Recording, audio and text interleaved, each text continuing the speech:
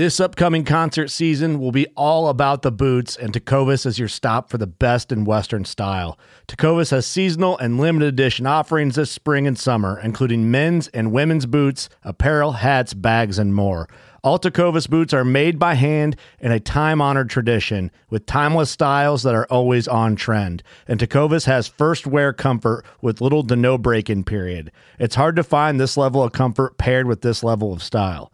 Stop by your local Tecovas store, have a complimentary drink or two, that's WCB style, and shop new styles. The smell of fresh leather and friendly staff are at your service. Many stores even have leather custom branding to make your boots truly personalized. And with regular live music and events, there's no in-store experience like it. If you can't make it into a store, just visit tecovas.com. That's TECOVAS.com. They offer free shipping on all boots, as well as free returns and exchanges, and ship right to your door. Go to tecovas.com and find your new favorite pair of boots today. Fishing like a local isn't just about catching fish. It's about connecting with the environment and the people who call it home. It's about hearing the stories and traditions that have been passed down for generations and sharing unforgettable moments with the people you meet along the way. Fishing like a local is having an experience that stays with you forever. And with Fishing Booker, you can experience it too, no matter where you are. Discover your next adventure on Fishing Booker. Hey guys, welcome to the Working Class Bowhunter Podcast. We're on a milestone episode, but before we dive into that, this episode is brought to you by and presented by Scent Crusher, scentcrusher.com. You've all heard about it before. We're not telling anything new. But if you are new to the podcast, it is new. Scentcrusher.com, the Room Clean, the Ozone Go Max. It's ozone for hunters applied. Basically, they took ozone and that scent elimination process through science, so you can't argue with it, and made it easy for hunters to apply to the game of hunting. From the bag where you put all your clothes in, you can run 5 to 30-minute cycles. The Ozone Go Max, it's a car unit you plug into your car, and it runs ozone into your vehicle to kill the scent. So if you fill up with gas and you're worried about that smell, some people do, some people don't, plug that in, and you shouldn't have to worry about it. They got the soaps, the sprays, the totes, the travel closet, the regular closet. They have it all covered for you. Check them out, scentcrusher.com. Also, HHA Sports, HHAsports.com. They are the leader in single pen sights, from the Optimizer Kingpin, fixed position, and dovetail. I'm shooting the fixed position this year, but last year I shot the dovetail. You shooting the fixed position? I always forget this, Doug. The fixed position? Yeah. You always forget the name of your sight, too. Yeah, I do, sad. too. And Tank's shooting the fixed position as well. Yeah, fixed position for me. And then we're the only original crew in here. We got 3 guests in here looking at us like we're idiots because you guys may or may not shoot. Ross isn't a single pin believer, which is sad, so that's fine. That's fine. He's over here just not shooting American-made sights that support our veterans. Jesus, it's fine, though. You do what you want, though, man. I mean, I'm not saying anything. You do you, but they're just made locally here in the Midwest. So, I mean, it's up to you, man. The land of good beer and hospitality and cheese. Heavy. It's getting heavy. Ross is blushing. Check out HHAsports.com. Also, if you want to know a little bit about the people behind HHA, our latest Carbon TV episode is up on carbontv.com with Scott Bakken, the big dog behind HHA. We talk about his 20-day Alaskan.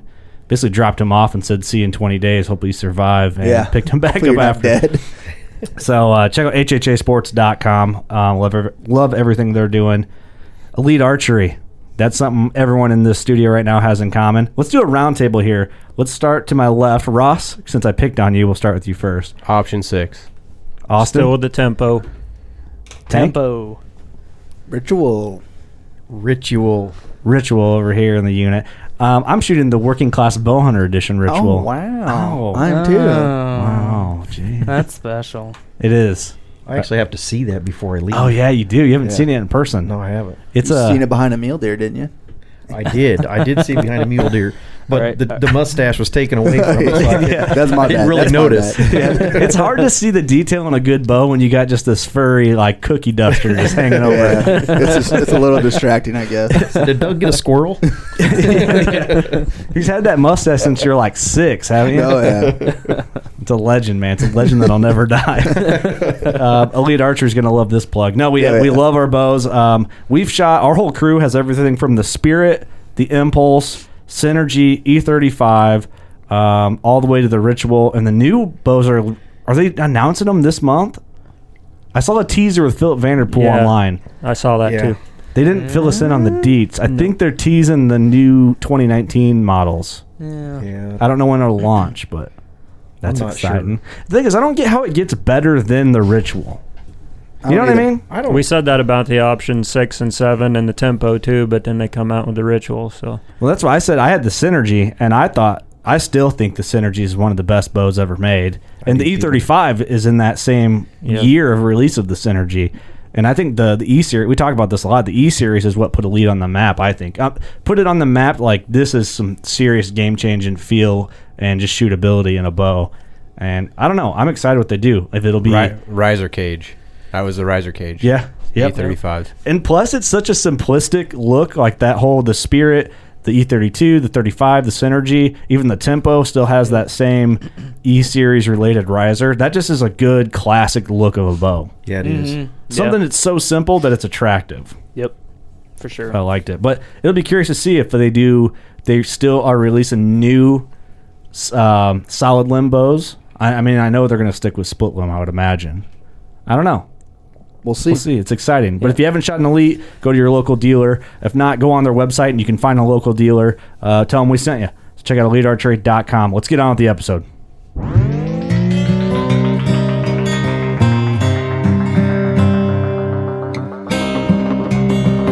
I'm Chase Rolfson with Rubline Marketing.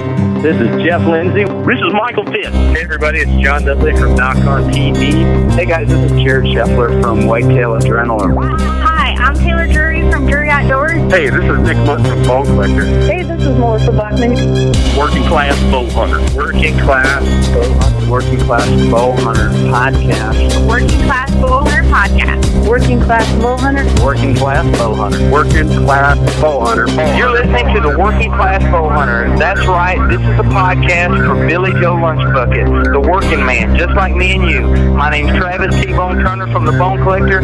Thank you for tuning in. Nobody pushes the envelope like Working Class Bow Hunter. Hey, this is Jules McQueen, and you are listening to the Working Class Bow Hunter Podcast. It's really, really not that good. Working Class. Working Class.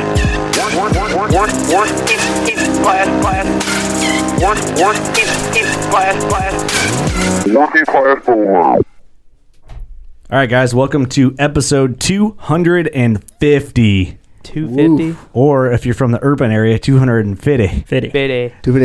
So this is a milestone. Steve's not here, too. We're going to talk about some shit and get some shit done. Eric's not here. That's kind of sad.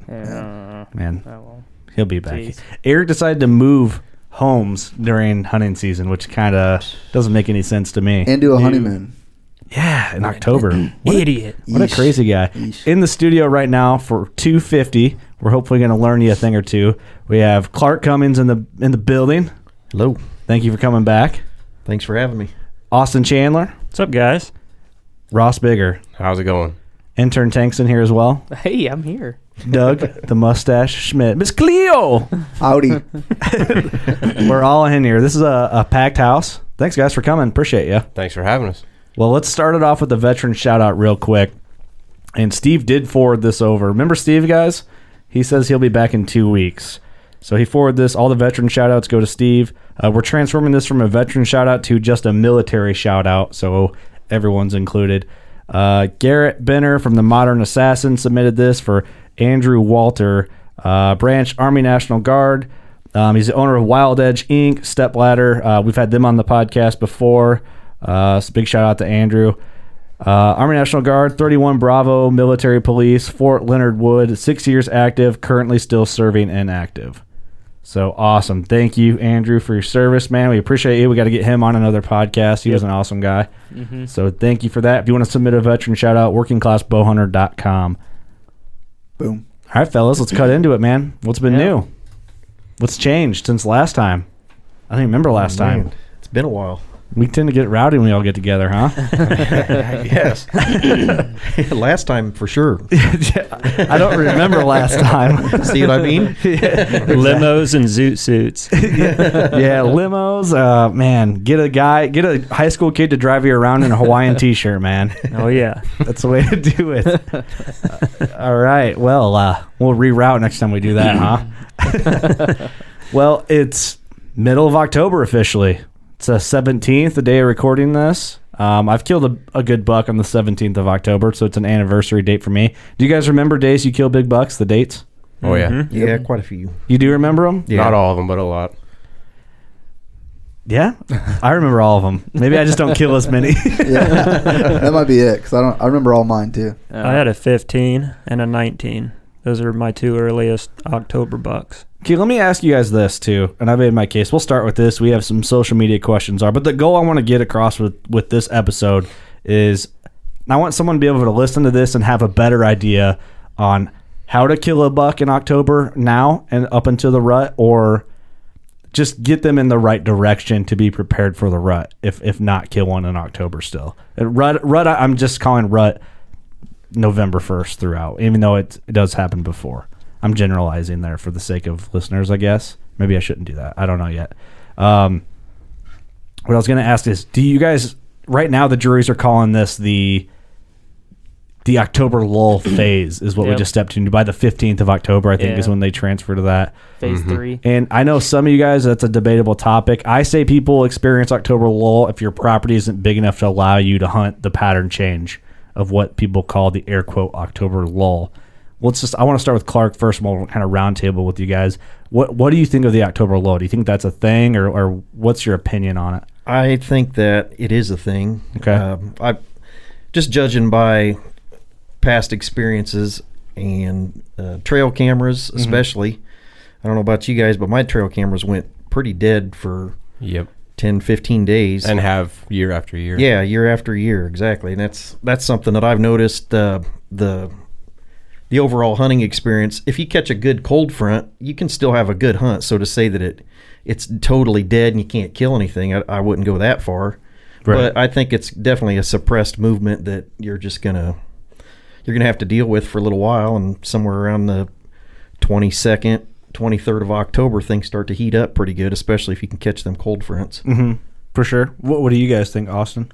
I read Clint's post on Facebook the other day, and he's calling out BS on the lull, and he had a lot of things that I agreed with. Paying attention to how they move food sources in the early season is key. Mm-hmm. If you can keep an eye on the food sources and keep up with the deer as they change, you might get a look at a big buck in the early season. If you have had eyes on a deer, you've got him figured out, you can be successful in the early season, like the first 2 weeks. But I'm with you. I think the 25th on is when I really I'll start morning setting. I like that around the 25th and on. So okay, yeah. Ross? I'd agree. That 25th on is getting pretty good. Those bucks are hitting the scrapes. You're starting to see more activity. It seems like you get a lot of nice 3-year-olds and 4-year-olds. They start popping up, hitting the cameras, hitting the scrapes. Mm-hmm.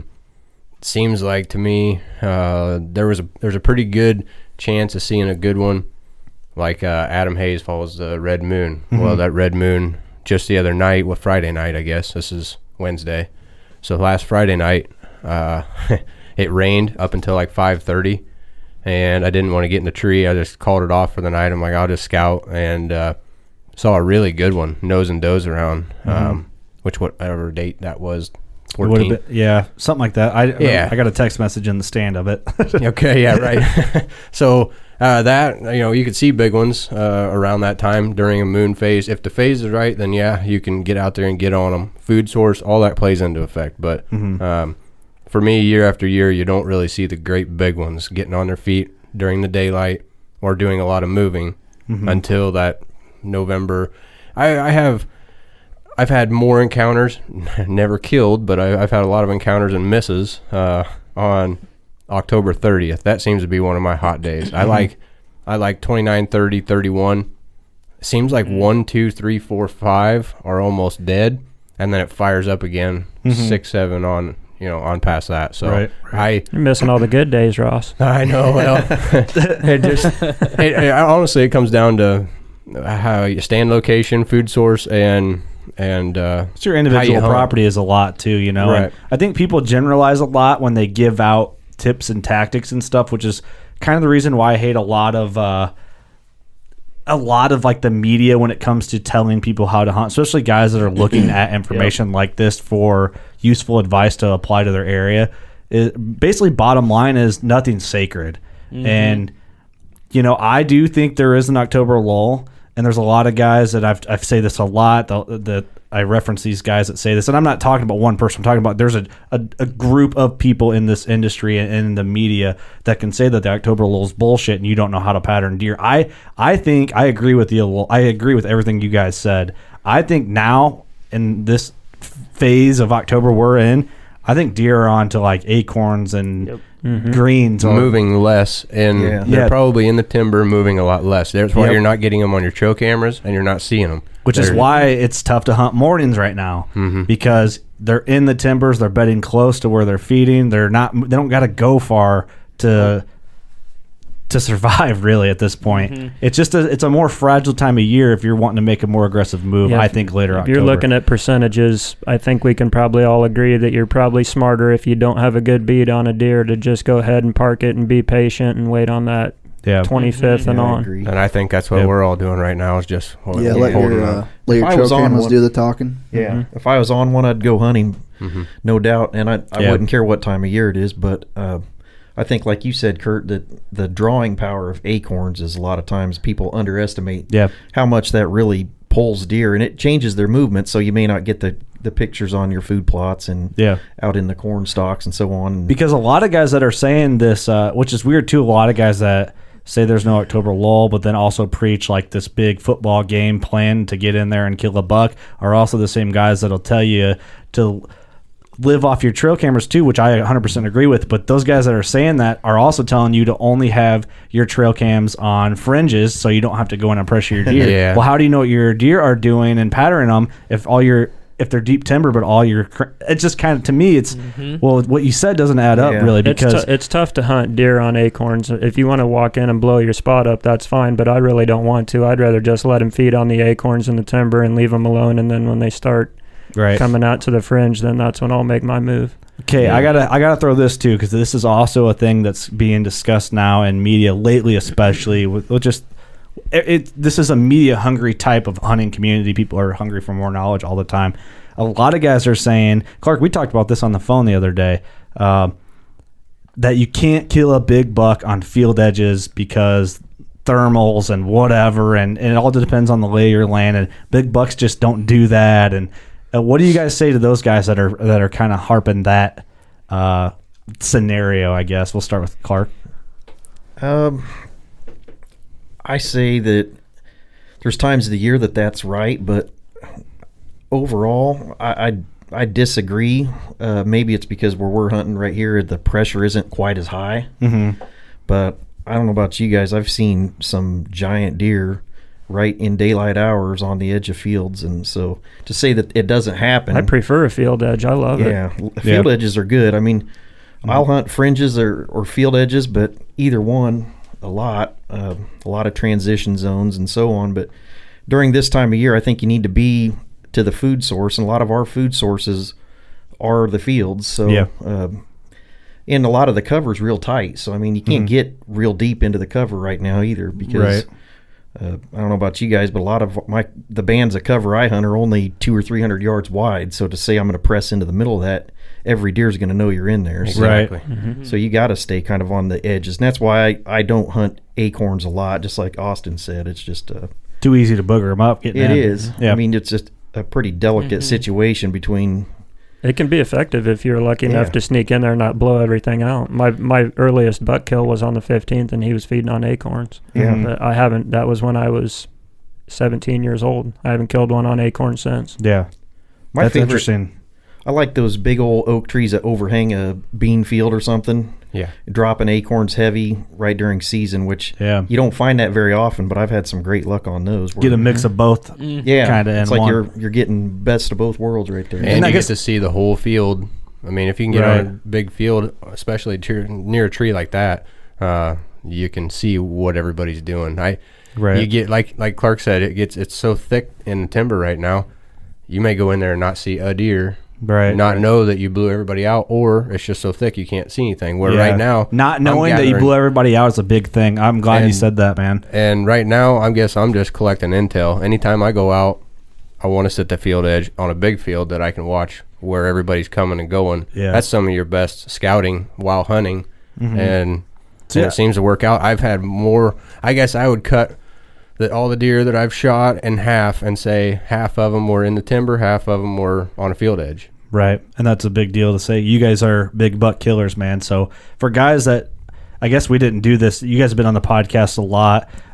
You guys are on episode 2 of Carbon TV. Clark, you're coming up on season 2 for Carbon TV. We're going to get some detailed stuff. We've done a lot of detailed stuff with you guys. I'm going to just vouch for you guys so you don't have to do it. These guys are big buck killers. Respect the Game TV. You guys have all been on. You've been on our podcast a bunch. You can go through your trophy rooms and see anything from 150-inch deer to up into the 200-inch deers with you guys all combined, which is just go look at their trophy room. You guys have the track record. So I just got to say that for people that aren't familiar, that might tune in because of just what the topic is of this episode. But I'm glad that we're talking about all this stuff because I think right now a lot of people that are new to bow hunting or people that haven't killed a big buck yet or haven't learned how to consistently get on big deer and kill big deer, I think are strayed too deep initially by the tactic guys that are like, oh, the thermals and this, and you gotta do this and this and this and this and this and this to get in. And I think that is almost as too much thrown at a newer hunter or a hunter that's trying to figure out how to kill big bucks on a every year, every other year, every few years basis. And I think that sometimes we have to, as hunters, question certain strategies because maybe that's all too much, and maybe just step back and be more simplistic about it and just think more logically about your tactics rather than throwing all this shit into it to be like, it just ends up being too much at the end of it. There's a lot of craze going on right now with the October lull on how to strategize and get out there, and it's like get out there, and get out there. Well, you want to get out there and you want to suck into it, then do it. But I know what I'm doing, and I'm not blowing all my stuff up before it gets hot. So I'm patiently waiting, and it can be done, like we said. But man, I tell you right now, personally, I'm not. So I'm waiting. Yeah. I think that has a lot to do with the geography of the land that we hunt. Just it's a lot tighter cover around here, and I think if you don't take a outside in approach, that you're going to wind up bumping your deer way ahead of time, and you start alerting everything to know that it's being hunted before things heat up, and you're just kind of being counterproductive. So I've used this analogy several times over the last 5 episodes probably, is we've already weighed in for the fight. We're just waiting for the fight now. Yeah. We've already done the work. For the guys that know, you've done it, you know what's going on, and you're just waiting for the time to go in there and hit the knockout. Exactly. That's really what it boils down to, I think. But I just worry about, because lately especially, I think hunting is just more of an attractive thing to people in general because of like the organic, the meat, like getting it yourself. And I think the tactics and the in-depth rabbit hole of bow hunting is drawing more people in, or more people into podcasts, because that's where people learn a lot.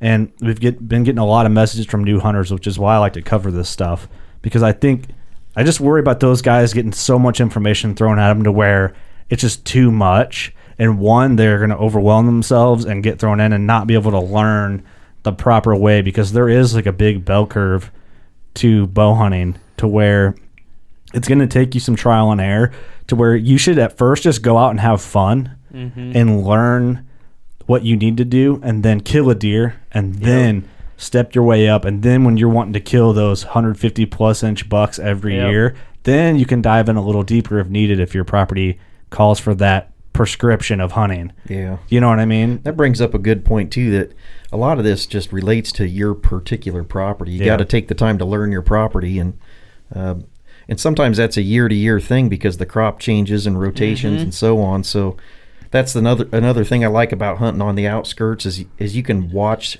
and see where those deer are coming from, and you can kind of make that decision that, hey, maybe now's the time I need to move in. He's come out there 2 nights in a row.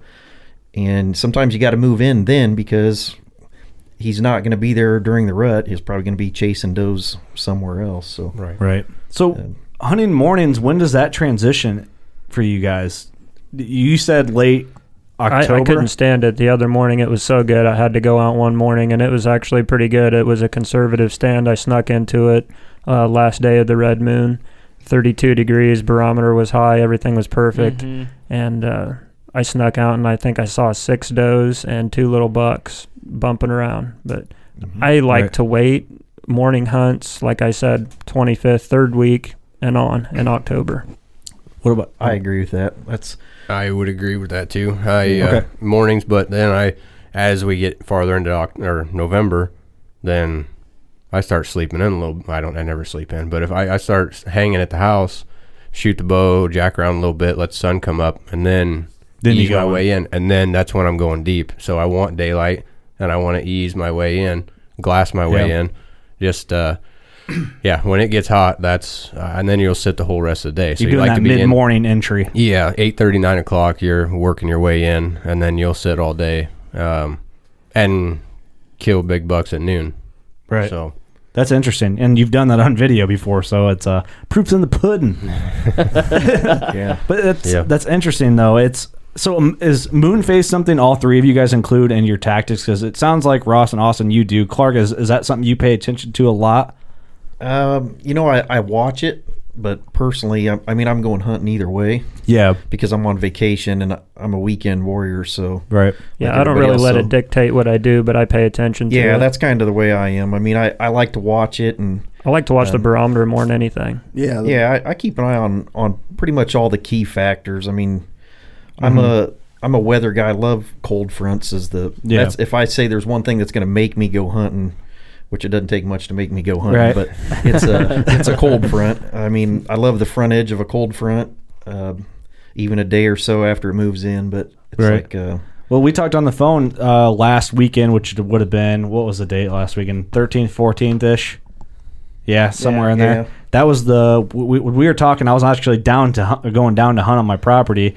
It was the coldest and earliest cold front I've seen in October like this in 4 or 5 years. Yep. Or so. Yeah. And a lot of deer died last weekend. Yeah, it was a lot of deer died.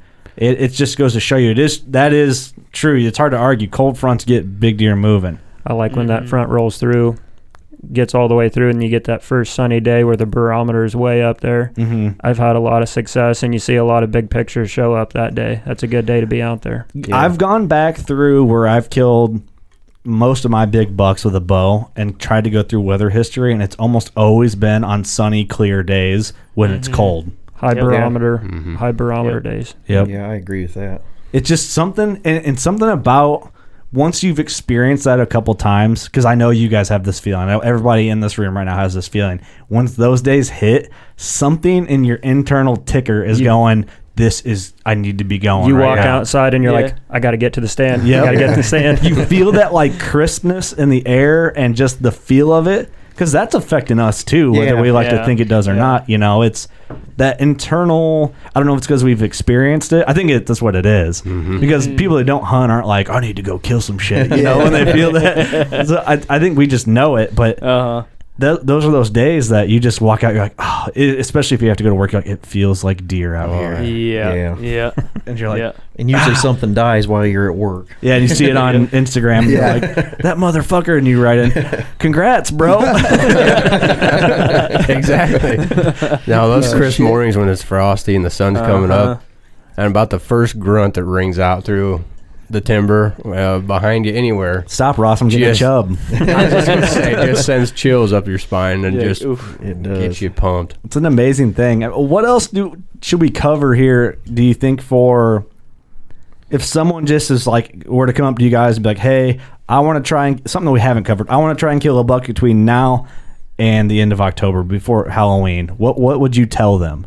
we can start wherever, or just anybody throw it out. Something that I do like about October, if you're going to go out and hunt and you're going to be mid to later October, I like to rattle. Those deer are just starting to get the itch to fight. They're just starting to get aggressive. You're going to be the first one to call at them. And if they hear it, they're going to be curious enough. They're not on that doe streak yet. They're ready to come in and lock up with another buck. I really like mid to late October rattling. So this weekend coming in, let me check the date because I want people to know date. I killed my only rattle buck on October 19th, and he was hotter than a firecracker when he come in. This Friday is the 19th, 20th is Saturday. Mm-hmm. So you'd rattle this weekend. Mm-hmm. Oh yeah. Clark, I mean, would you guys go along with that? Do you have the same experience? As far as rattling goes? Yeah, as far as rattling. Yeah, the way I rattle, and I know I've hunted with Ross a lot of times, the way I rattle is probably different than the way other people rattle. I don't really get real crazy with my rattling. I'm more, I want them to hear it and kind of wonder if it's rattling. Oh, okay. Wonder if it's... Get the curiosity. Yeah, so I'm doing more a click, click, click, just kind of... The bucks, a big buck, when they lock horns, they really don't do a lot of that hardcore head beating shake. the antlers. Yeah, it's just more pushing, and then you'll hear the click now and then, and that's kind of right. I'll do that kind of more subtle clicking, and I love it in October, just like Austin said it. That's my own personal. So you're style. not beating beams off each other. No, I don't. That's I interesting. hardly ever do. The only reason I would ever do that personally is if I see a buck so far out that he's got to hear it. Yeah, if I just can't reach him with little clicks or a grunt, then I'll hammer them horns at least to grab his attention. Then you can tone it down. I try to kind of rattle in a series too. My first series I'll throw out will be light, like you say, just a couple clicks. Wait a half hour, 45 minutes, get a little more aggressive with it. And if you got a buck that's bedded up on 3 ridges away and he doesn't hear it till that last one, when you really smash him, sometimes it'll get him up and get him looking. Yeah. So blind calling. That's what I was going to say. Blind calling is what they're talking about right now. Yeah. Okay. So you guys, I hear guys say, I don't ever blind call, and that's grunt and rattle. And there's guys I don't grunt because they're going to be close when they hear that, but I'm calling at deer that are further out, and I'm doing it in an area where it's thick enough that they can't see what's going on, so they have to come in to check it out. Come in and investigate. And with big hills, if you're hunting on tops of hills, which is usually best, I've found best, if you're going to be rattling right on top of a ridge and they've got to come up over to see what's going on, it's tough if you're in a flat bottom that's pretty open and you go crashing your arms together with your antlers waving in the air. They're going to see that from a long ways off. So right. You want to make them come right to the tree, get on top of a hill, ridge top, and catch them checking. Because it's rare that in my opinion, it's rare that a whitetail is going to come in completely blind sprinting in. Right. I think he'll stop, check it out. If he can't see, then he comes in. Yeah. And the other thing, people, a lot of times I don't even think they realize that they rattled a buck in because it comes in 15 minutes after you rattled. Downwind, matter of fact, last time I was with Ross and we shot a buck, that was the situation. We did some blind calling, felt like there should be some deer in this thicket we were at, and about the time you think, okay, apparently there's nothing here, all of a sudden he shows up, and he was looking. He knew something was there. Yep. And I guarantee he the whole time was just taking a couple steps and really surveying that whole situation. And that was kind of a flatter bottom that he come from too. Yeah. So he was easing into it. Yep. You know, isn't that amazing, man? They hear that and they know, like, I'm gonna go check it out, but I don't trust it. Yeah, exactly. That's so crazy to me that a deer. I think that's the thing that sucks about people who don't hunt is they'll never know the thought process of that. Because can you imagine what that's got to be like as a deer? If you hear fighting, you're like, oh, I'm going to go check it out, but I'm going to go real slow because I don't know if that's two motherfuckers over there actually, or if it's going to be some respect the game motherfuckers in a tree. You know what I mean? Like, that's crazy to me to think that. I don't know. Am I the only one that thinks like that? To me, that's mind blowing. You're on. I do. I remember. It's nuts. I remember when I was little, I was walking next to my dad shotgun hunting. I think I was 12, and we went walking by an old deer stand, and he looked up that stand. He said, "See that?" I said, "Yeah." He said, "Just think, if a deer was sitting in that deer stand, how long that deer had to sit there and wait till we walk by." Whoa, that's a cool way to look at that. I thought, holy smokes, I never thought of it like that. He goes, huh? something to think about. That's pretty deep. Dude, that is deep. I smoked a lot of weed in college, man. and that is deep. If you'd have told you that while you're high, boom. I was like, whoa. Mind explosion. But honestly, that might have been a turning point for you in how you thought about deer hunting. I think it sparked it big time for me. Because my dad started me hunting, and I hunted shotgun and killed my first deer second year I ever hunted. And it was a nice 8-pointer, and that got me hooked. Yeah, my dad never bow hunted, but my uncle did, and cousin did, and I got into it. And my cousin gave me a bow, and then from there on out, I was hooked. So I kind of got myself into it, but it was that learning curve. So Rome wasn't built in a day. You can't learn everything in the first year or listen to everything that everybody says. You almost just got to be out there, get experience, learn a piece of the ground that you're hunting, and over the years, you're going to gain all this knowledge and be able to say, I know this is how I want to go out and kill a big one. And that goes back to like what I was saying earlier with like newer hunters or guys that are trying to get consistent with it. It takes a lot of years to mess up on big deer to figure out like, well, I'm not going to do that again. And even then, like I've killed some big deer, and I've killed. I feel like I'm just touching the point where you guys are at. I feel like I'm on that brink of getting into that next tier, which is exciting for me because it just pushes you further as a hunter. I have that internal drive to just be better and keep learning. If you ever think you know it all, then just stop, because you don't, or you just need that humble pie and you need to be checked a little bit, which it will happen. I promise you. Just go hunting for about a week and you'll taste humble pie sooner than later. Yeah. Exactly. And the thing is, like, if you're not Bill Winke, you've got a ways to go. Right. It's the thing is, you'll never know it all too. Like Bill Winke still gets schooled on a yearly basis, you know. Yeah. And that's something like Steve is our new bow hunter here at Working Class Bow Hunter. If you're new to the podcast, Steve is on second shift. He'll be back, but Steve, literally, this is 250 episodes. Steve's been here for almost every one of them. We've interviewed some of the best whitetail hunters on the planet, and Steve is just still learning. And I told him, like, you'll learn it, man, but you kind of won't fully learn it until you go through that experience. Like, you know, a big buck will check me every year, and I'm like, well, fuck. You're never done learning it. No. You know, I think the best thing when I listen to a podcast or watch a Drury DVD or something, what I like the best is when I hear something, it either reassures a theory that I've already developed or tweaks it. It might make my mind think a little bit differently, but you still got to get out and actually have that experience for yourself to match that up before you really register what's going on and what people are talking about. For sure. Yeah. Well, I do consider you guys being in that top tier of whitetail hunters. You guys are the three guys I think of when I'm like, guys I look up to as big time like whitetail killers, which is why I try to have you guys all on at the same time like You're this. putting a lot of pressure out there.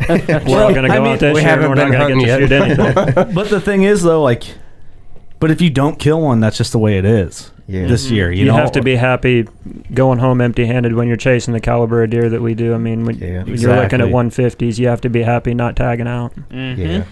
And I love your saying, which I'll announce it now. We got another pre-order shirt coming. Hang and Bang pre-orders are coming back for everyone that's been messaging, because there's been a lot on there. But we have you said a quote, you don't just trip into a 150, and we have a badass graphic, and we're making a t-shirt over the you don't just trip into a 150. So it's an awesome graphic. Have you guys seen it yet? Mm-hmm. Clark, have you seen it? No, I have not. Okay, I got it right here. I'll pull it up. right. Oh man. Okay, here it is.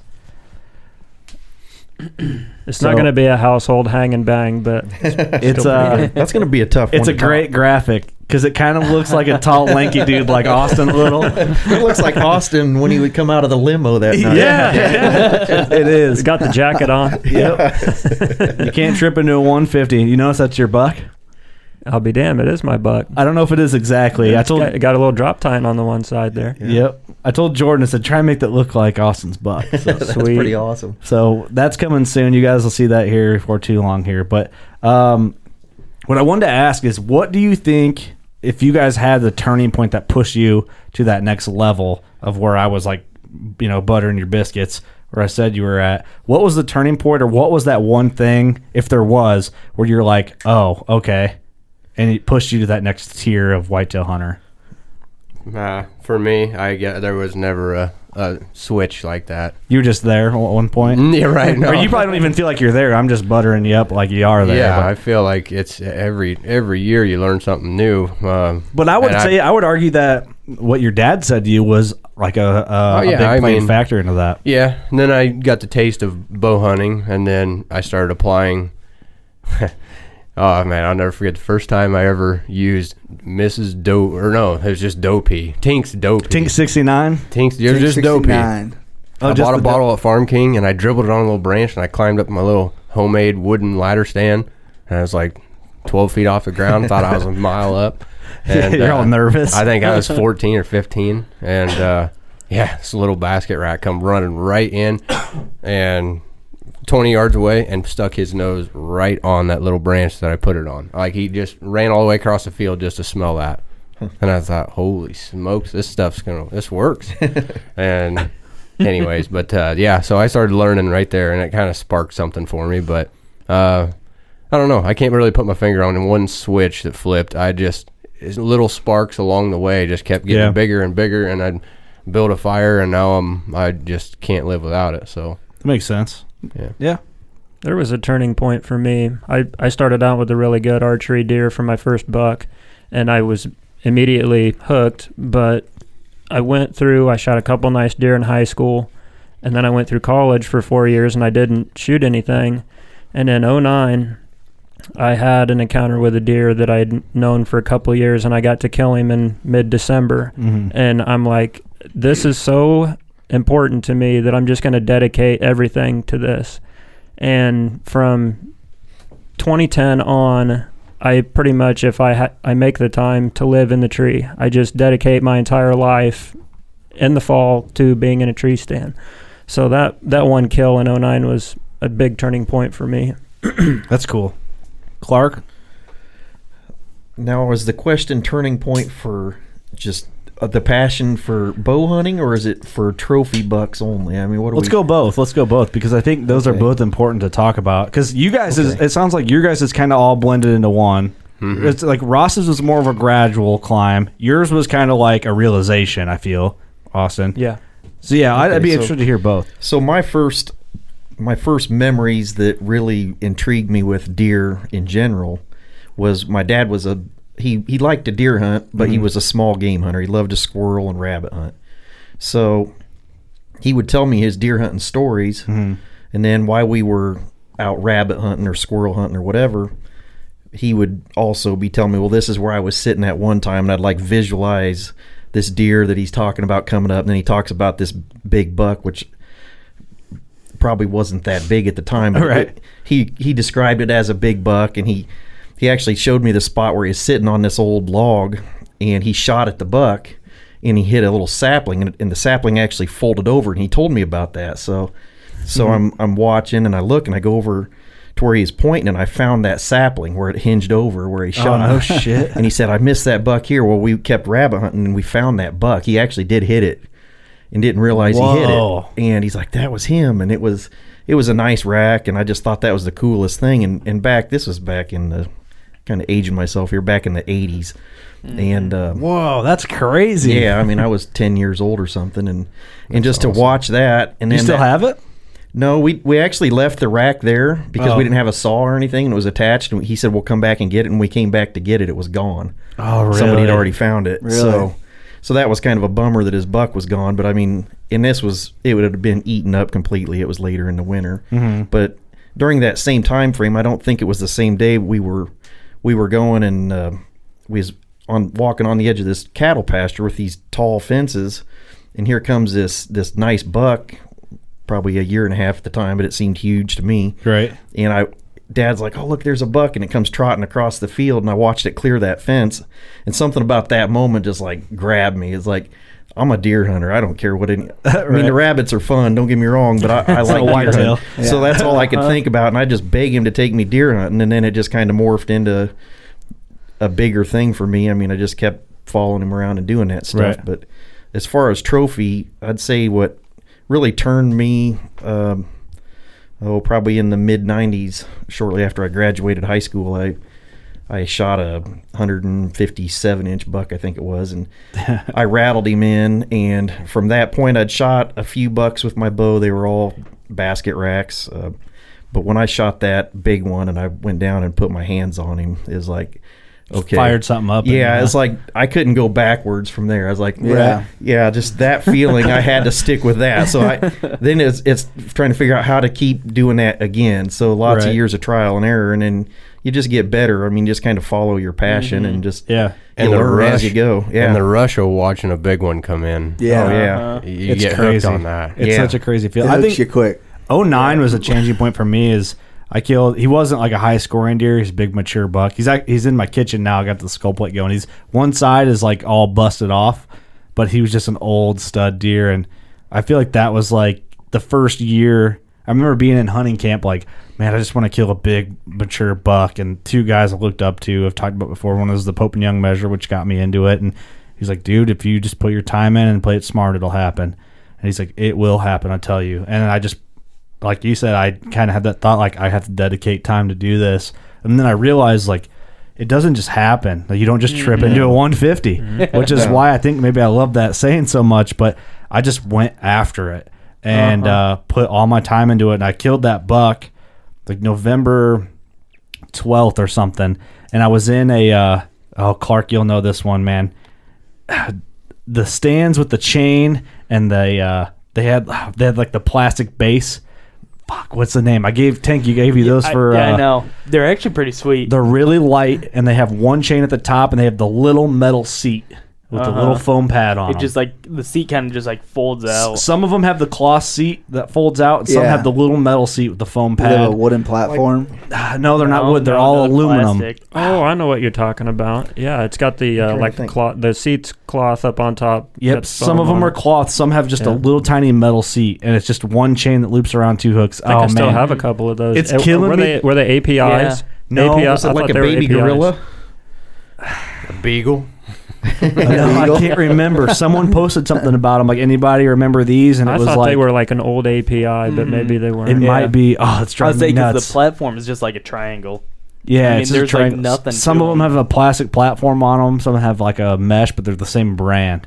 Oh, shit! What that be? I probably so used light. them. You 100% would know. If you remember the trail timer, Clark, you have. Yeah, I can't believe I can't think of this because the trail timer. Oh my god! See, I can think of my earliest ones were like an Invader. That's what I started out of, was an Invader. The stand? Yeah, it was Let me pull that up. It was on the old Google. A portable. It had a chain, and it was the triangle platform like you're talking. Maybe that's what it is. Yeah, it has to be that. But I don't remember the plastic on it. That's the only thing I can't think of. Mine didn't have plastic. Yeah, it had like a cloth top on it. It was almost like a vinyl material. Mine were like a vinyl material. It had the big foam around the bar. Man. I just typed in Invader tree stand online, and there's nothing on here. Yeah, they were like ahead of their time. Yeah. I can't believe how well that chain I've still works, got though. one or two The of chain them. digs in. I wish they still made them with chains. I like threw it No on kidding. a tree. I'm like, this thing's gonna be so loud, and it just like sank in. I was like, oh, okay. Yeah. Ooh, that's nice. Man, I've still got my Invaders. I mean, I've been using them since probably 1993. You'll have to send me a picture of them, because I bet you they're the same stands. Oh, I would imagine. Then API was kind of the big popular one that had like the square bar platform, and you used like a T-handled screw that you... I bought a couple of those off Facebook a few weeks ago. Man, I typed in old tree stands just to see if one would pop up. That's still a brilliant idea, to have that T handle to put in first, and then just set the stand right on it, so you have your hands free. I like mine, but I pulled it down because it's like almost so light that it's loud. It like pops and creaks. So I think that's the stand I'm talking about. Was that API that had the T handle thing? It's like a rubberized, and you slide it on the little notch out. Yep. Yeah. And the platform's pretty big. Yeah. I'll show you after this podcast. I have one in my truck right now. Literally, it's in the bed of my truck. Just drill a hole in it and spray it full of great stuff. What happened is I had it. I was hunting out of it. I'm going to actually. That's the plan. Yep. I had it in the tree. A big buck came in and caught me, and I took it down and moved a stand, but I hung a lone wolf up. Took the API down. It was loud because I stood up. I'm like, I would have heard me if I would have got a shot. It was pop, pop, pop, creaking. Oh, really? I'm just going to pump her full of great stuff. I did that to my Summit Climber. I filled it full of foam because it was real That worked tingy. pretty good. Well, Summit ended up the next couple years ended up coming out with something like that. I don't know. I haven't checked into it. but Anyway, someone they dinged it. email us if you know what tree stands we're talking about. Kind of vague, but if you know, you know. Damn it, Clark. I can't believe I can't think of that. I usually know all that stuff. You'll shit when you see it. You'll be like, that's what it was. I know that's what you'll do. But anyway, I killed my big buck in 09, my first like mature big buck out of one of those. It was painted bright red for some reason. And I remember the paint was all chipping off of it. It was aluminum. And I shot that buck, and then that was like the turning point for me. We're like, well, this is the effort it takes to kill a big deer. And if I want to keep doing this, I have to put this amount of effort in. Before, it was like half effort. Yeah. You know what I mean? I just didn't realize what it took Yeah. to go after it. Well, it consistently. almost felt unattainable. You know, you do it once or twice, and then you wait 3 or 4 years before it happens again. You're like, I just got lucky. I'm never gonna see another opportunity like that. But once you start figuring them out, it takes some time, but you can make it happen. Yeah. Yeah. I think one of the biggest things, you got to believe in what you're doing and just be persistent. Yep. I mean, I think that's the biggest key. Everybody wants to talk about all the different tactics, but I think persistence is the biggest thing. You just got to stick with it and keep doing what you believe in. And time. You gotta put the time in. If you just go every weekend, it's probably not going to happen. Yeah. I remember a few years back, I was actually counting my hunts, and it was my 57th hunt of the year that I killed my buck. Damn. See, I think people, that simplistic, just, it's not simple because you got to put your time in, but put your time in, really. Yeah. Just go. Yeah.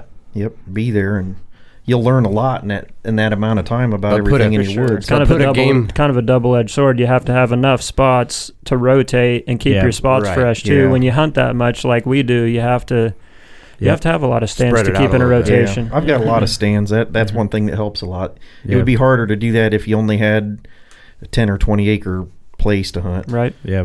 That's why Doug calls me Kurt Hanging Stands Guy. I'm a fucking nut. You moved that one stand already. I moved 2 stands already. Kurt, you got to get in. I've got mine on the way. The saddle hunting. I think that's going to be the wave of the future. Yep. I should have a couple in the mail right now. All right. You're kidding. You better. You have them, or you should have them. They're sending me some. Oh, perfect. We have a podcast en route. Yeah. And I'm just waiting for them to come in the mail. I want to try that.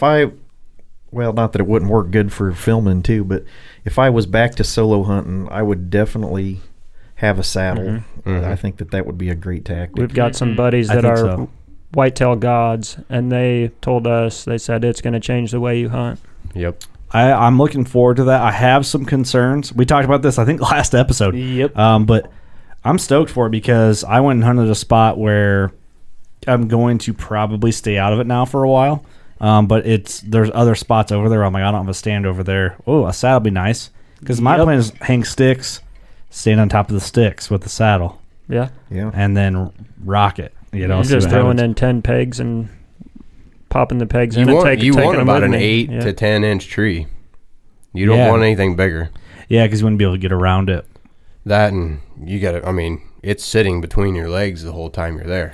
Yeah, a lot of guys wearing knee pads, but I don't know, man. I think, to me, I'm not there to be comfortable. I'm there to kill a big deer, so I'll suffer through some suck to kill a deer, you know? Like, I'm just going to be out there. Like, I'll just scurry up it probably and sit there and try and make it happen. I'm excited to try it. I really am. Yeah.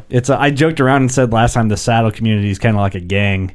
Oh, they're like, join us. I'm ready to join. I want to try it. I want to earn my patch. Yeah. One of us. One of us. It's like, oh, damn. I think the mobility, that was one of my very favorite things pre-filming. It's harder when you got a camera guy and a bunch of extra gear, but I loved, if I seen a deer, I would move immediately. I mean, I'm not talking hop out of the tree and go after him, but before my next sit, I'd be packing my lone wolf or something in there, and I'd climb the tree where I thought I could kill him. I wouldn't just sit there and say, well, I hope he comes by this tree next time. Right. I mean, if I felt like he was doing something and I could see the reason why he did it, I was moving. Yep. Yeah. And I think that's where the saddle would be great. Hang and bang. Hanging and banging. Lots of hanging and lots of banging. Well, I think a lot of people, too, are scared to put that effort in because it's too much work. Yeah. And I think that's a big thing. How bad do you want it? How bad do you want it? Well, the stand's kind of the biggest pain in the ass of the whole effort, though. So if you can wear your harness in and you're connected to the tree the whole time and it's quiet, it's taken all the hard work out of the stand. Yeah. Thing is, too, though, is that's how Papa Dave killed all his big deer. My dad was hot he still is, but my dad's almost 60. So, but what's funny is my dad used to kill all his deer with a climber. He had a $40 River's Edge climber. He got on sale after season at Walmart. He killed his 190 inch out of it. He killed some 160s out of it. He killed a lot of big deer with that climber. Well, he kind of fell out of it, and which makes me sad. He left it on a tree on some public ground up north, northern Illinois. I'm like, why'd you do that? Someone else has that stand now. Like, that thing had so many big bucks like fall to it. Like, I would have loved to just hang that up. So in the did studio. it like come down the tree on him or what? No, he just left at the base and he was going to go back. You said he fell out. You said he fell out of it. Oh no, he didn't fall out. He just left it there though. Huh? But anyway, we have a buddy that had the same climber. My dad went and hung some stands for him. The guy gave him the climber.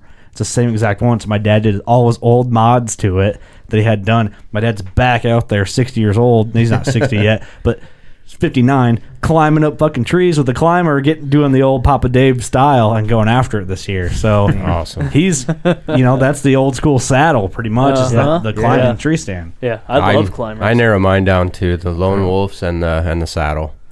You can, you practice with a Lone Wolf, you can scurry up a tree pretty quick. The Lone Wolf and XOP stands. God. Yeah, you can. Can you beat them?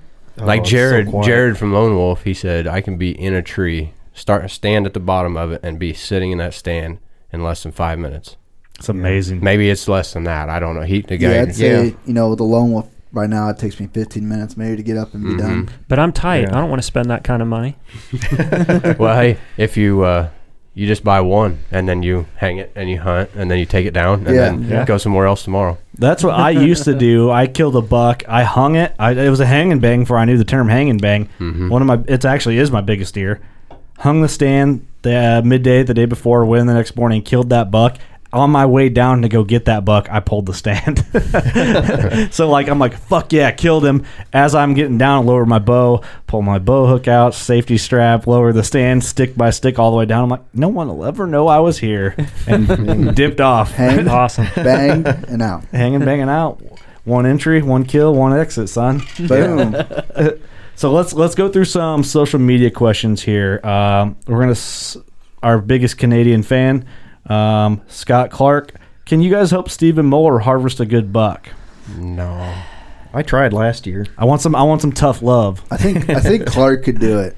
No, I want tough love. Clark's though. nice and has the patience. I think Ross would be like, I'm done with it. No. I'm already done with it. I'm already done. I'll tell you what, Steve, if you ever come up with the spot where you want to invite me up, I'll hunt with you and I'll show you what to do, but you got to let me shoot one too. That's the deal. First. It's pretty good. That's fair. That's fair. That's fair. I can picture a big one coming in. Austin's like, nah, it's not for you, man. Yeah, this one's mine. It's not for you. You're going to take the 140. I'm going to take the 180. Soak this up while I shoot it. Yeah. What do you like? So Paul Biggs, bless his sweet heart, invited Steve to Oklahoma in December. And I told Steve, I said, that's really cool, man. But I'm just going to tell you, it doesn't count if someone has to hand you your first big buck. And I just tough love, man. You got to get it while the getting's good. Get it on your own. He doesn't even need a big buck right now, though. He just needs antlers. He needs antlers. What do you guys think about that type of... Steve's the perfect scenario. If he's like, hey, man, let me come kill a deer on your property. What are you going to say to him? I want tough love because I think it's the only way Steve is going to get it. Well, Ross is like all smiles over here. Say that last part one more time. What'd you say? Something about... All right, let's do a role play. Coming over... Kurt, act like you're Steve. Call up Ross. Okay. Ready? Ring, ring, ring, ring. Mm-hmm. Ring, ring, ring, ring. Yeah. Hey, Ross, it's Steve. What's going on? Sorry, I just got up the stairs. Hey, I was thinking maybe this weekend I could come kill that big buck that's been feeding out on your clover plot there. What do you say, man? I need some help killing my first big buck. Yeah, I have a hard time. These stairs, man, they're really getting me. These stairs are just killing this guy. I don't know. I mean, I can. Come on. What, Ross? I can get real. Huh? I get real asinine. Ross, but are you still there? To. Yeah, you're Still here. I don't want to. No, I don't. The wind direction's wrong. It ain't gonna work. Okay, thanks. All right, hold on. All right, I'll talk to you later, Ross. Bye. I'm gonna call Austin now. Ring, ring. No. Ring, ring. No. All right. Ignore the call. He didn't answer that one. Yeah, he didn't answer. Voicemail. Ring, ring. Oh, hopefully Clark answers. Ring, ring, ring, ring. I'm sorry. Hello. Hey, Clark. Hey, what's up, man? Is your daughter home? Oh God, that does sound like him. Too real. Too real. Too realistic stuff. Oh man. What would you tell him though? What if he did, or anybody? It's a handout is what they're wanting. Yeah, there actually are a lot of people that want handouts. They come out of the woodwork. Yeah, you This get a time lot of of year. buddies during hunting season, but I just had this conversation with my dad. You have to be an asshole. It's sad to say it, but as a landowner, you have to be an asshole. Yep. If you want to hunt big deer and have Yeah, unpressured ground, if you're into the sport like I am, you have to be an asshole. yeah, You do to bottom a line. point, but the thing is, people that are asking don't really get it. yeah, that's Yeah. the biggest problem. I mean, I think they think you just run out there and you've put in this food plot and 10 or 15 big bucks are going to roll in there, and Yeah. why can't they shoot one of them? Exactly. And it's like, Perfect example. I hunted with my buddy Jason Enders. You guys know Jason, I think. yeah, One of my really good buddies, works for Whitetail Properties. One of the greatest dudes ever. He said, "Hey, how about you and Sam come down and hunt with me?" And I'm like, "Okay, yeah, I'd love that, man." Because I used to hunt down in his area, so he invited me down.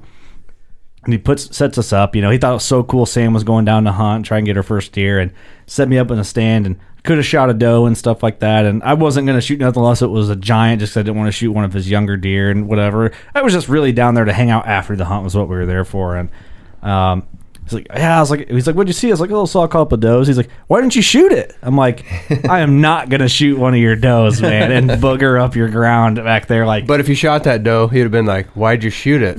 that's I told him, like, just to let you know, it's like, I'm not, it's got to be a super freak for me to fire an arrow tonight, man. Like, I'm not going to be that guy to shoot like one of your up and comers you've been passing that's like a 140-inch 3-year-old. Like, that's going to be a 160-inch 4-year-old. Like, I'm not doing that to you.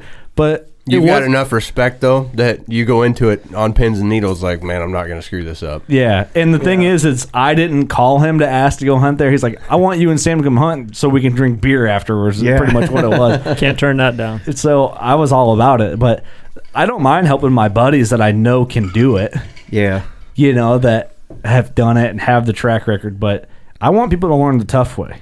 yeah. That's the way I you're think going to learn. there is something to that. You want somebody to, they're not going to appreciate it the same way you would appreciate it. Yeah. So Yep. if you just hand it over to them, I mean, they need to work for it. So So that's out. We've already talked about it. We're done. yeah. Okay. I mean, Nobody come knocking. Steve's out. poor Steve. Yeah, that was funny though. Mark Hurley does that. It's kind of a joke question too. Clark, how do you feel about Steve Muller calling you a possible serial killer back many podcasts ago? I don't really remember that. I do. It was so good. It's so funny. He come up with a question. He's like, all right, Clark Cummins has a gun to your head. What do you say? You just have to listen to the podcast to remember it, but it was hilarious. He said you'd be a really good serial killer. I do remember that. I don't remember. I kind of remember it vaguely, but I don't remember the details. If it's serial killer for big bucks, I'm okay with that. But, I mean, It's not. yeah, it's not. I don't think that's what he was talking about. Okay, this is funny. And if you were to rate how easy it would be to bag Steve on a deer level, button buck or horny rut crazed spike? Yeah, let's throw him in that year-and-a-half-old Spike range running around the woods. The one that you always Every see. grunt, every sit, he's always there. Yeah, running he's around. always there. He's not sure whether he's chasing tail or you roll that can call over and he's going to look for his mom. He can't figure it out. Comes on at the exact same draw every time and eats and goes back into the exact same draw and beds back down. You're like, God damn it, go away. Yeah, meanwhile, some kid just hitting the kid's walking in and doesn't have this. He doesn't have that little sticker that came over the can, so it's in his pack. Here comes Steve running. Me and Eric call those deer Timmies. Timmy's. That's awesome. We covered the rattling question. John Robinson, rattling. How often and when do you usually start? We 20th, right? If you got it. I like it earlier than a lot of guys do. Yeah. I don't. Yeah, I've had luck on, like I said, on the 19th. 19th. Yeah, I like rattling anytime I feel like the conditions are right.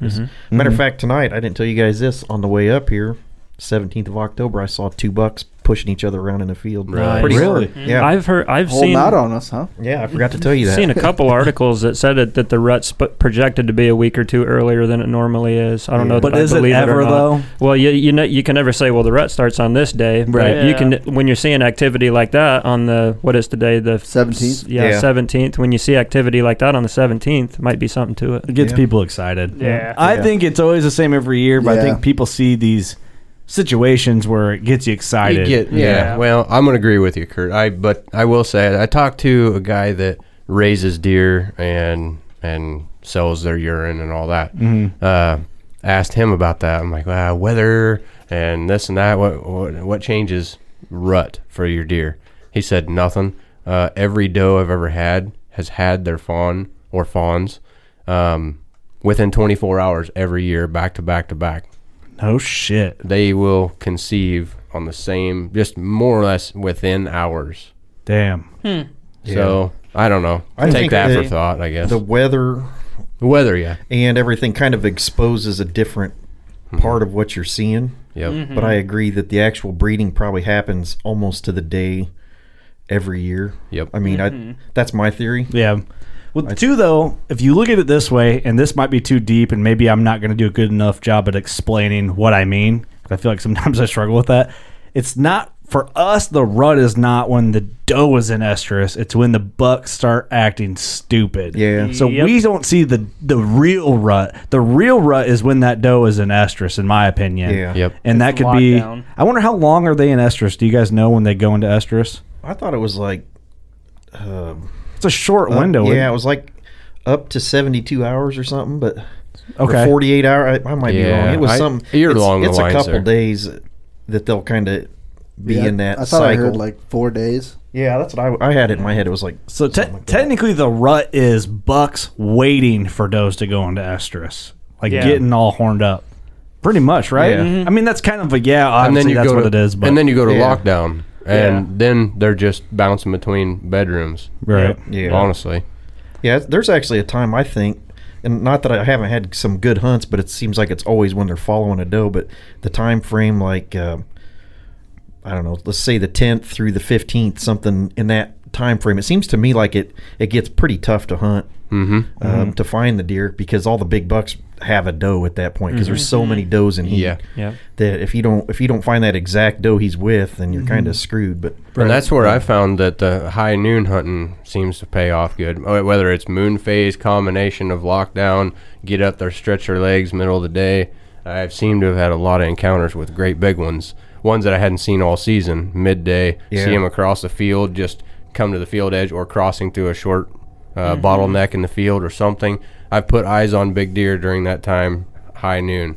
So that's where I get my high noon, kill the big ones. yeah, But Ross Anyway. Beer, high noon. high noon Ross. there's a Showdown. T-shirt in that. You got to get a T-shirt. With a cowboy hat or something. I'm gonna have to. Bill, we kind of covered this. Thoughts on accessing stand locations that might be tricky to get into without spooking deer. We kind of covered that a little bit for like the acorn, the deep timber deer, like stay on the fringes. But say it's November and you know it's rut and maybe those deer patterns are unpredictable. What's maybe your strategy to hunt a deeper timber stand? Yeah, and like you got to get to that spot. Got to like, use that topography. Use those big, deep ravines and gullies, creeks. If you can slip a little boat down a creek, just a kayak, maybe. Yeah, I'm actually getting one of those little Bass and Buddies, little plastic boat with the trolling motor on it. Oh, really? I'm gonna putter right into one. I of my love spots. the thought of that, but I make fun of I make fun of it, but I understand why it's necessary. You can make fun of me when I'm dragging my 180 out with it. Hey, Damn. I'll be right behind you paddling without an electric motor. No, I always think about it because I have a creek on my ground. I'm like, man, it would be great to just kayak in there.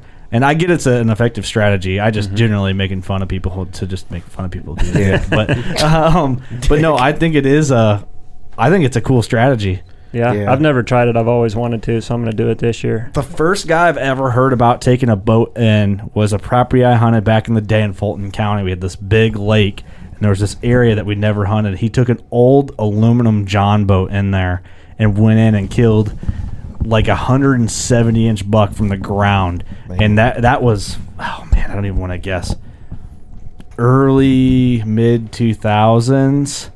And I just thought it was the most savage shit of all time. Like, but how could it not be effective when you leave no scent trail in? You make no noise. It's silent. How perfect is it? That's the key. I think if you can find any way to backdoor them and get into a spot, public land especially, I see why that's important. Yeah, because you have to. It's big on public land. Yeah, you got to get creative, even if it's have somebody drive you in on into their truck or drop you off in a tractor and just don't stop, be sitting on the tailgate, just dump right off and get in. I mean, there's a bunch of different ways, or like Ross talked about earlier, just sometimes if you got to cross a wide open area that you know the deer are going to be feeding, you're better off just to wait till all those deer move off and then move in later. Right. I think that's I'm on the fence. Thing. I'm on the fence between once you do that move in, go real slow and ease into the timber and glass and ease and glass, or glass, make sure you don't see anybody, go a little ways, glass again, and then just get your ass in the tree. Yeah. I mean, a lot of times, if you're quick and you can get in there without bumping, it's a risk. But if you can just get to the tree and get in there, sit down and hold still, that's going to be way better than lurking around the woods. You get a chance of somebody catching your wind on another hillside and you're still 100 yards from your tree. You know, if you can just slip in, get right to the point, sit down, hold still. Yeah. What I've found some success in is we usually take the gator down to our field, and the deer kind of get used to it in the early season. So during the rut, I'll just walk from my house all the way back there. It's like not to trick them, but they know nothing's there now almost. Like they're used to hearing the gator, and now there's nothing there, so they just kind of move in. Right. And I've had success doing that. Yeah. That makes sense. One thing I wanted to bring up, I had a guy text me, my buddy Corey. He's got a pretty good buck on his camera. What did he say? Where is it? I was going to read his situation because your tactic, Ross, about that mid-morning buck it's going to pay off for him if he can do it. Any tips on hunting standing corn? They haven't harvested where we're at, and it's really frustrating. I'm getting pick after pick on my cameras, but not seeing anything when I go out. This picture's at 9:40 a.m. and it's a good buck of him hitting a scrape. I think at a couple of days ago, at almost 10 in the morning, and that's a good sign. If he's there in the daylight, you can kill him. That's what I said. I said daylight buck killable. Yep. And that's really as simple as just be there. Yeah. Yeah. Sometimes it's discouraging when that standing corn's in. The visibility's not there, but you know those deer are right. They got to be close to you. Might be a good time to try that rattling, something that can bring them out. And I don't know if there's anything to it or not, but it seems like I've seen great big bucks move right at first light, like almost not light enough to shoot. And then it dies off for about 45 minutes to an hour, and then you start seeing them move again. It kind of differs. I don't know. I can't really bank on that. It seems like I've seen great big ones right at very first light, and then there's a little bit of a dead spell, and then they start moving, and you see a few, and then it dies off again. I don't know. It's kind of all over the place for me. I couldn't really put my finger on exactly when they're moving, but I don't know.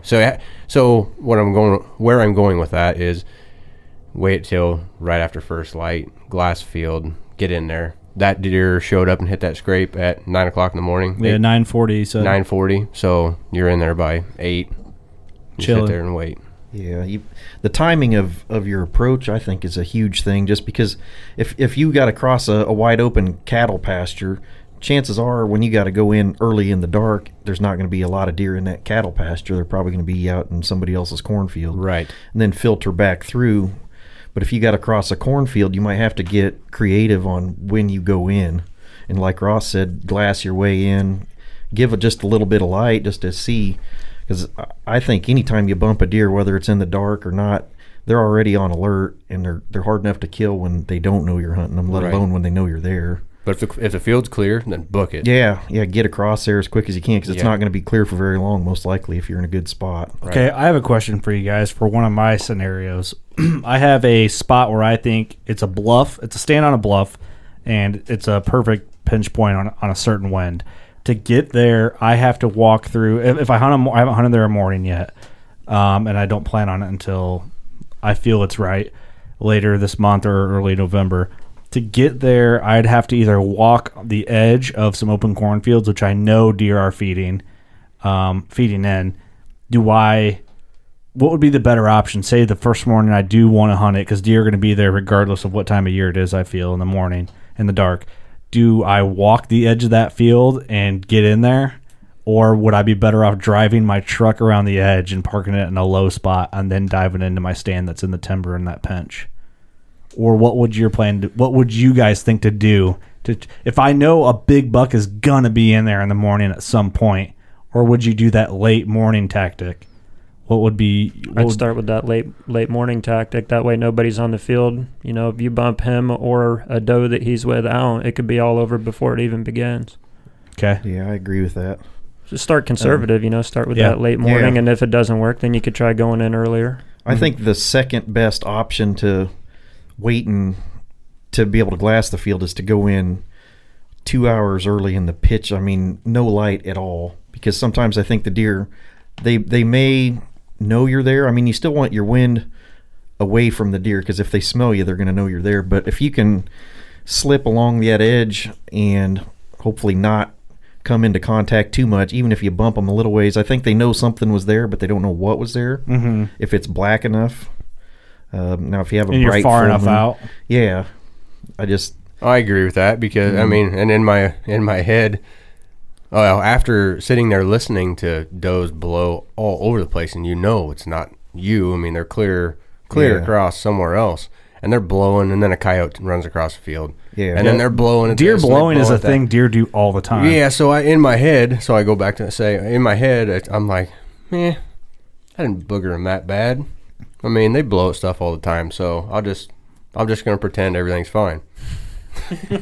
Yeah, and then don't see anything. So yeah, I don't know what the best route is. I'd say if you bump them, you bump them.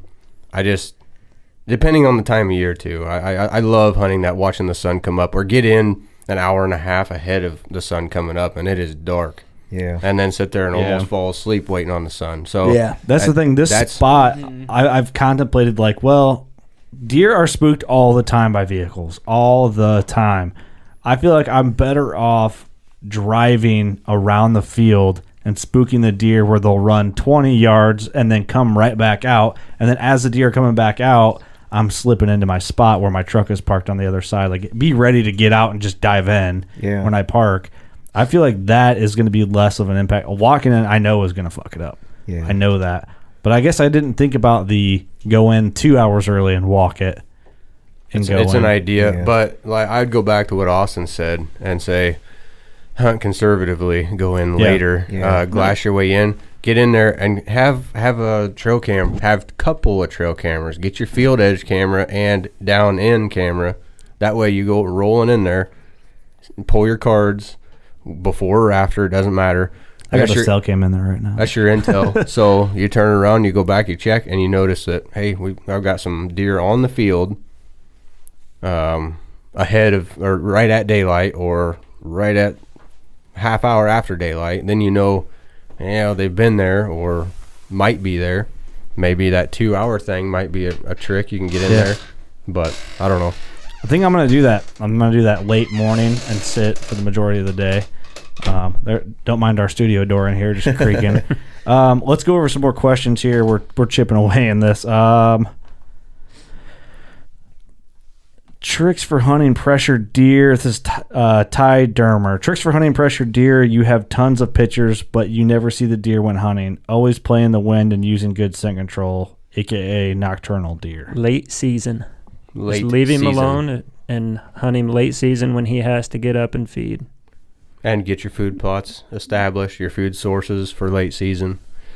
That late season, I keep leaning more towards late season all the time. You see deer in late season that you have pictures of all year and you never see them. That's when I read that. That's the first thing I thought of. Yeah, if you can bring them out with the food late, that's your best chance. Naturally, if you're going to try to go in there and hunt him earlier, I mean, I wouldn't blame somebody if they had a shooter, but I would probably concentrate on your known doe areas. If you're going to hunt him, maybe not hunt him where you he's living. If you don't feel like he's moving at all during the daytime, just just hunt the closest known doe bedding areas and hope that sooner or later he's going to come in and check those out. I agree with that. Okay. That would maybe be the next thing. Kind of keep the pressure off of him. Okay. And hope that he slips up, and then kind of keep him in your area until that late season. Okay, I like that. Josh Berry, what's y'all's opinions on beans that are ready to be harvested but are still in the field? I've heard deer won't mess with beans after they start to turn. So I right now I've got some beans that had to be second planted. They didn't take the first round on it's a lease, and I hunt that farm, and they had to come back in and put late beans in. So there's still some green leaves on these beans. The other night when I hunted over corn coming off a big ridge, thinking I was going to get to see something. Been quite a few, actually 3 pretty good bucks rolling through on this camera, so I thought we'd be good to go. So I sat on that, in that stand over the corn, and I've got winter wheat on one side of me, a couple hundred yards to the east, and I've got these green beans to the west. And I saw 13 come out on the beans, and when I was slipping out, trying to hustle down the fence row without getting caught, there was probably 10, 13 on the winter wheat, so they were splitting me, or I was splitting them, but they weren't hitting the corn at all. They're hitting the beans right now. It's going to transition, what I've seen in the past, to the corn. Cut corn is always good. They're in the standing corn, but you can't ever see them. And then late season beans are key.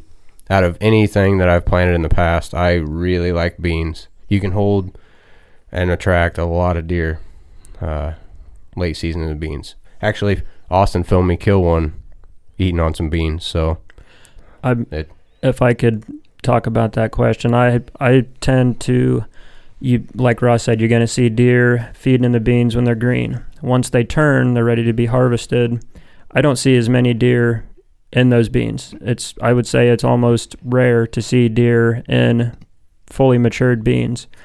That being said, once you start getting those cold temperatures in December, then you start seeing them come back to those beans. Mm-hmm. So I guess it depends on the time of the year. But yeah, if you can find green ones right now, get on them, and then wait until December and get back on the beans. You find the same thing, Clark?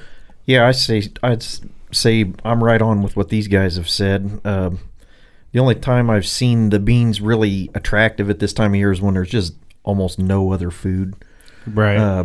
Like if you don't have any alfalfa acorn crop or if there's no acorns and it's just not real good. I mean, they'll browse the timber edges and then they'll move out to them beans, but overall I would say 90% of the time the brown beans are just not that attractive until that first snowfall. Yeah. And then it just is like and the beans have the beans have the most protein, so they go back, they switch off cut corn and they'll go to the beans. Yeah. It's like if it was hot out, you're not going to go and eat something super heavy and then continue to be back out into the heat. Yeah. Like if it's cold out, you're like, man, I want like a heavy ass lasagna. Milk was a bad decision. Milk was a bad choice. You want some hot chili. It's some hot chili when it's July. You're out there at the beach after like 3 bowls of hot chili and crackers. So your shirt off, just like, I feel like moving around. Yeah. I mean, if you compare deer to humans, we're not all that much different, you know? Yeah. I mean, that's a weird comparison I just made, but I'm just being a dickbag at that. But it's really not too far off, though, either. Like my rut runs year round, though. So yeah, that's a difference of that Ross Bigger seed, man. It'll get you. Well, you know what? Part of this, he's just a different kind of breed. Yeah. I don't know. No, it's you or your wife, man.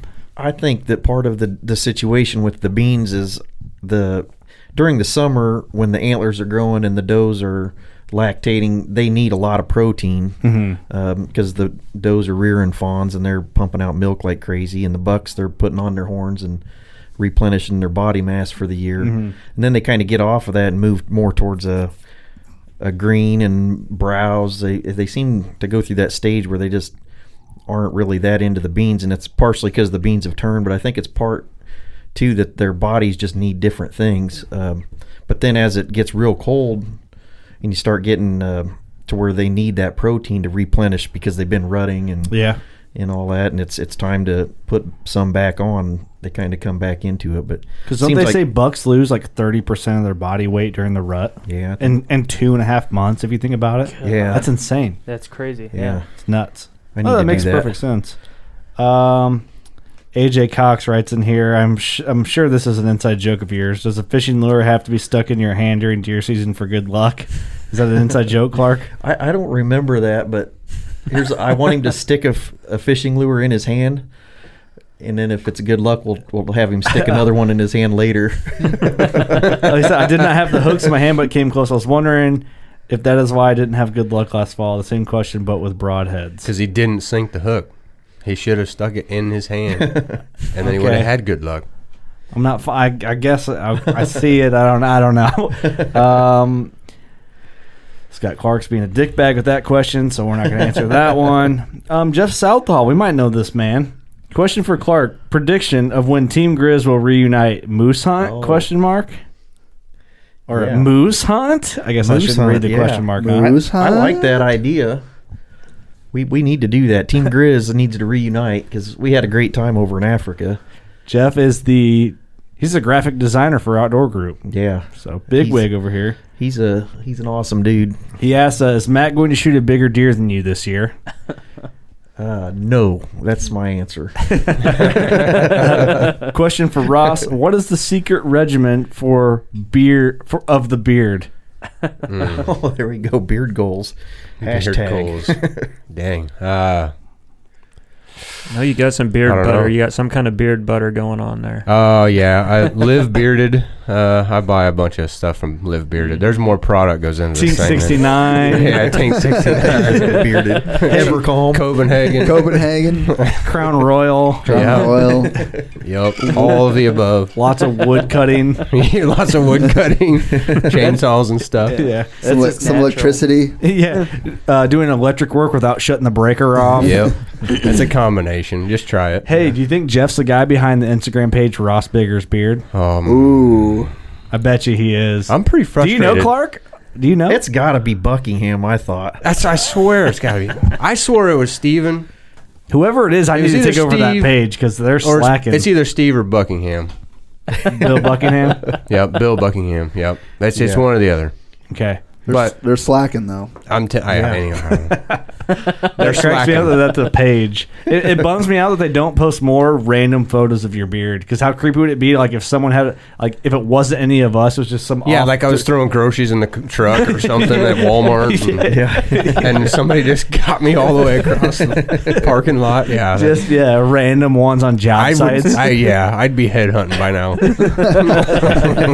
Yeah, that would be pretty awesome. Dude, that would be so funny. Wouldn't that be awesome? I'd sleep so good knowing somebody was taking my picture. There's a photo of your beard in our studio of an angle none of us could get in here. It's like somehow. It's like behind the window. Through the crack off my porch. So they're just like, got him. I don't know. Tank's got a beard going on. I can't compete with that. Tank was born to grow hair. Girthy. I know. My wife's like, oh, yeah, you got another beard, huh? Yeah. Like, it was overnight. It was overnight. There's always just like old milk stuck in it. Hey, that's not a joke. Tank's just like I sneezed and it just showed up. I'm sorry.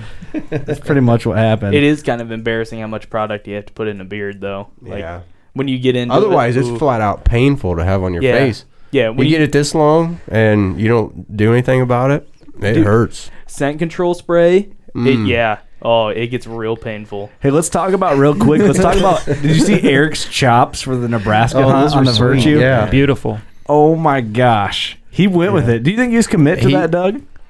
Yeah, I think he's committed to that. I think he's going to have it for hunting too. Does he still have it? No. But he thinks he's going to go back to it during the rut. Oh, okay. That was hardcore. Yeah, it was intense. metal. Those were some chops. Let's talk about this. For people that don't know, you can go to Carbon TV and watch one of the Nebraska episodes on the Virtue TV. Eric, it looked like he was like a 1800s war general. And he was there to end mule deer. And Doug was there to fill in the gaps. Yeah. With his staff. Yeah, where Ross called me, like, what the hell? Every time you guys kissed, it was like you guys were together, you know what I mean? I just called Doug the other day. I'm like, first off, Is this a joke? Like what was Eric's deal? I was like, what are you talking about? Yeah. Dude, every time me and my dad were watching in here at the house, and my dad was like, "Oh my God, look at Eric's facial hair." He's like, he did that, and he knew he was going to be on TV. I'm like, Oh yeah, guys, a savage. Oh yeah. he's all about it. Everybody's going to remember that guy though. Oh yeah. He kind of screwed Yeah. himself because he's gonna have to have the chops now every time. Yeah. Yeah. He should have kept them. I think he should have too, but Well, Yeah, Little he Mama killed, probably though. didn't like that though. Yeah. no, should not at all. It's I don't coming think so. off. it's a respect thing. It's hard to get the ladies to like to just let you run your Yeah. chops, whatever. I need to get some plans going for I have a lion tamer's mustache if I let it go. So I need to like Just do figure it. that whole thing out. I wish I could grow a beard. UPS won't even let me. Yeah, what's up with that, man? Let's talk about your job for a minute. I don't know. Well, not that I could grow a beard anyway, because You look like you could. You look like you got the dark shadow going on. I if you haven't want. tried for a long time. Back when I was younger, I tried to grow a beard, and it had like these big patches where it just didn't grow or grew a different color or something. So all it's like, red for some reason. yeah, I was like, so it just didn't work out for me. But I always wanted to have a beard, but Yeah, just now let I it can't. happen. Mine's been so white trash for so long that it kind of starts to feel in super white trashy, and I just leave it. Back in high school, you had like 2 beards. I had an Amish beard. It was weird. I have had like. You can go on my YouTube page. You can see my old beard was just terrible. It is still All neck. horrible, All neck. dude. Yeah, it was pretty much like if you just lined it off on my chin line. Yep. That's pretty much my beard. And I had like the craziest mustache, and that's Joe it. Dierte. Yeah, it was so white trash that you have to be like, yeah, I'm into that. Like, mad props to that guy. But Doug's been rocking the mustache since last year. You were gonna shave it, Yeah, well, and I was like, Nope. don't shave your mustache. I don't think I've ever seen you without the mustache. I don't think you have either. No. You I can't have, shave it. but it's Yeah. been a long time. You can't shave it. No, Yeah. it's you now. Are you gonna keep it forever? Probably.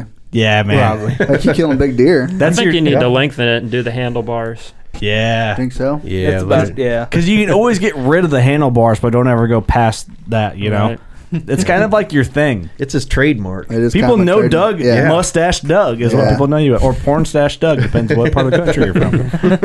Depends what videos you see me. Yeah, it depends on what genre you clicked on that night. All right, cool. My chair just gave in on me. it just went down. We talk about porn on the podcast, and then Boing. my chair breaks. All right, I think we'll shut her off there. Anything else we need to add? All right, here's what we're going to do, because this seems like a challenge for everyone. We're going to start with Clark. Everyone's going to say something positive, Oh, and then we're going to close her out. something positive. You had to start with me. I needed to think. I gave about you the this for a easy minute. one. I'm last. Yeah, so something positive. I think that there's going to be some big bucks taken by the guys right here in this room within the next 2 weeks. Yeah, Ooh. I like that. Yeah. I like that. Okay, Yeah. that is positive. I'll just leave the room. Okay. Yeah, Tank. He cut off here. I think. We hit the tattoo bet. Let's go, Doug. Something positive. Something positive. I got Chief Keef on trail cam in daylight already. Ooh, 30 yards from a stand. nice. Just waiting for the right wind to get in there, but Love probably give it Sosa, another huh? week. And then get after it probably. Another week or so. Hopefully he's dead. We named our bucks after rappers, so you guys looked a little lost. Yeah. Yeah. Chief Keef's that big one I got on trail I've been camera. following him. Yeah. Chief Keef. I haven't seen him yet. I must be. He's a big one. We'll show you here. Yeah. I'll show you. Cameron, intern Tank. Just shot my first Tom, so that's going pretty good. Hopefully I get some sort of deer down, so I don't have to get this stupid tattoo. But people at work are commenting on it, like, "Hey, you can get this tattoo?" And I'm like, "Just stop talking." They're just giving you ideas now. Great when people at work listen to the podcast I know. and give Cameron shit about it. Yeah. I go up front and everybody's like, "So, where's the tattoo?" And I'm like, "Shut up." You get a deer yet? You get a deer yet? Yeah. I'm like, God. Have you guys heard about the tattoo bet? I did hear about it, but what's the tattoo going to be? It's a little like cartoon fawn spike thing. It's a little tiny buck with spots on him. He's like a little cartoon thing. And Think where of, does like- the tattoo have to go? Anywhere, in any size, but it's got to be readable. Okay. Yeah. so- Austin, give us something Yeah. positive. I'm getting my first clients in tomorrow, so I'm officially licensed outfitter. I'm getting my very first clients tomorrow, so I'm pretty excited about that. That's a big deal. Big deal. We should talk about that at the beginning. Yeah. Because you get slots available still, right? Yeah, I do. Looking for some gun hunters. So, yeah. Well, you know what dates off the top of your head? Because I sure don't. I've got a lot of dates that are open. If somebody's interested, just get a hold of me on Facebook. Or you can email us, workingclassbowhunter@gmail, and we'll forward it to Austin, and that makes it easier, too. Yep. Could you get a guy doe? A guy, just some random I person. I can hook a guy up for a price. Yeah, what's the fee? What's the fee of a tattoo run? Charge him that. How much would it cost Steve to kill a big old buck? Oh man, that's gonna be double for him. Ring, ring. Hey, Austin, do you have anything available? Hey, sorry, I'm on some stairs again. There's a lot of stairs where I live. Stairs are a bitch. Ross, give us something positive. Oh, I've been thinking hard all the way around the table. So. Yeah, you've been quiet, man. Yeah, thinking hard. I don't know. We're awful close to prime time, and hopefully everybody's got their stands in place and ready to go. I know I've got 4 of them. I still got to go in and hang and bang, but 4 so far. I'm sure I could come up with another spot I need to get in, but yeah. I really don't have much. I can just hear crickets.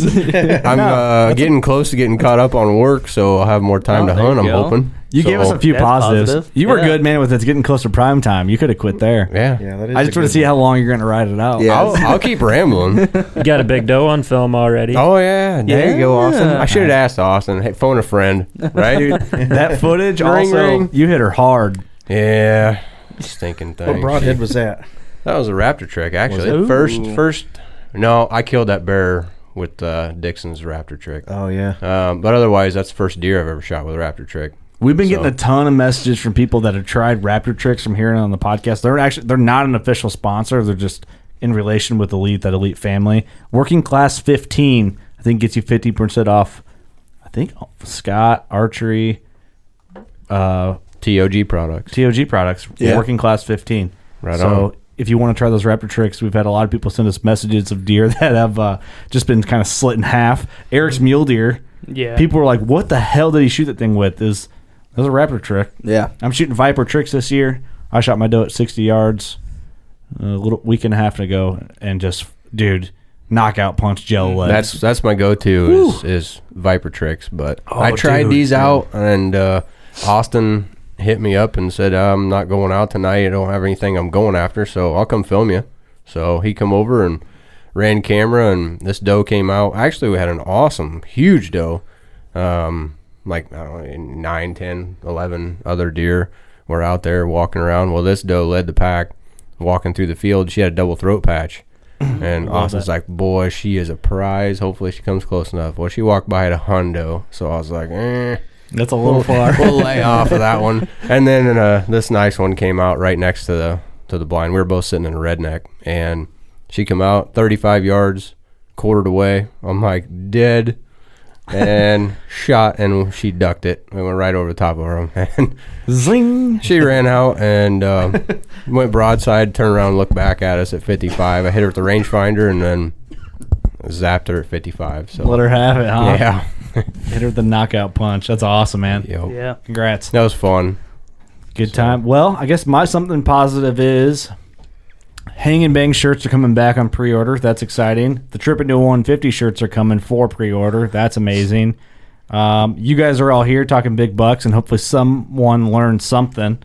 I know I do every time. Kind of a good refresher. It's kind of like a quick lesson before the quiz type deal. And Nice little study sesh. yeah, and the biggest positive is everyone that listens to the show and everyone that's ever been on the show is all part of the same family, and we're all here to support each other, and it just feels good to have good friends and be able to do this really whenever we can make it happen. It's a good feeling. For sure. So appreciate the fuck out of you guys. You guys are awesome. It's fun.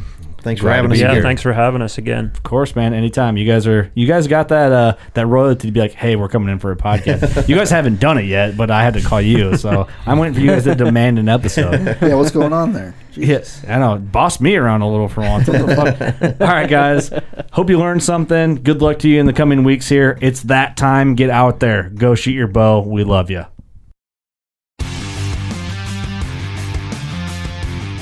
On Mondays, head offshore with Captain Scott Walker and Steve Roger for breathtaking deep-sea adventures. Coming to me. Double. He's jumping. Oh! Look at that belly. Don't miss Mondays with Into the Blue. Brought to you by Academy Sports and Outdoors from 7 to 10 p.m. Eastern. Tell a few fish stories along the way. On Waypoint TV, the destination for outdoor entertainment.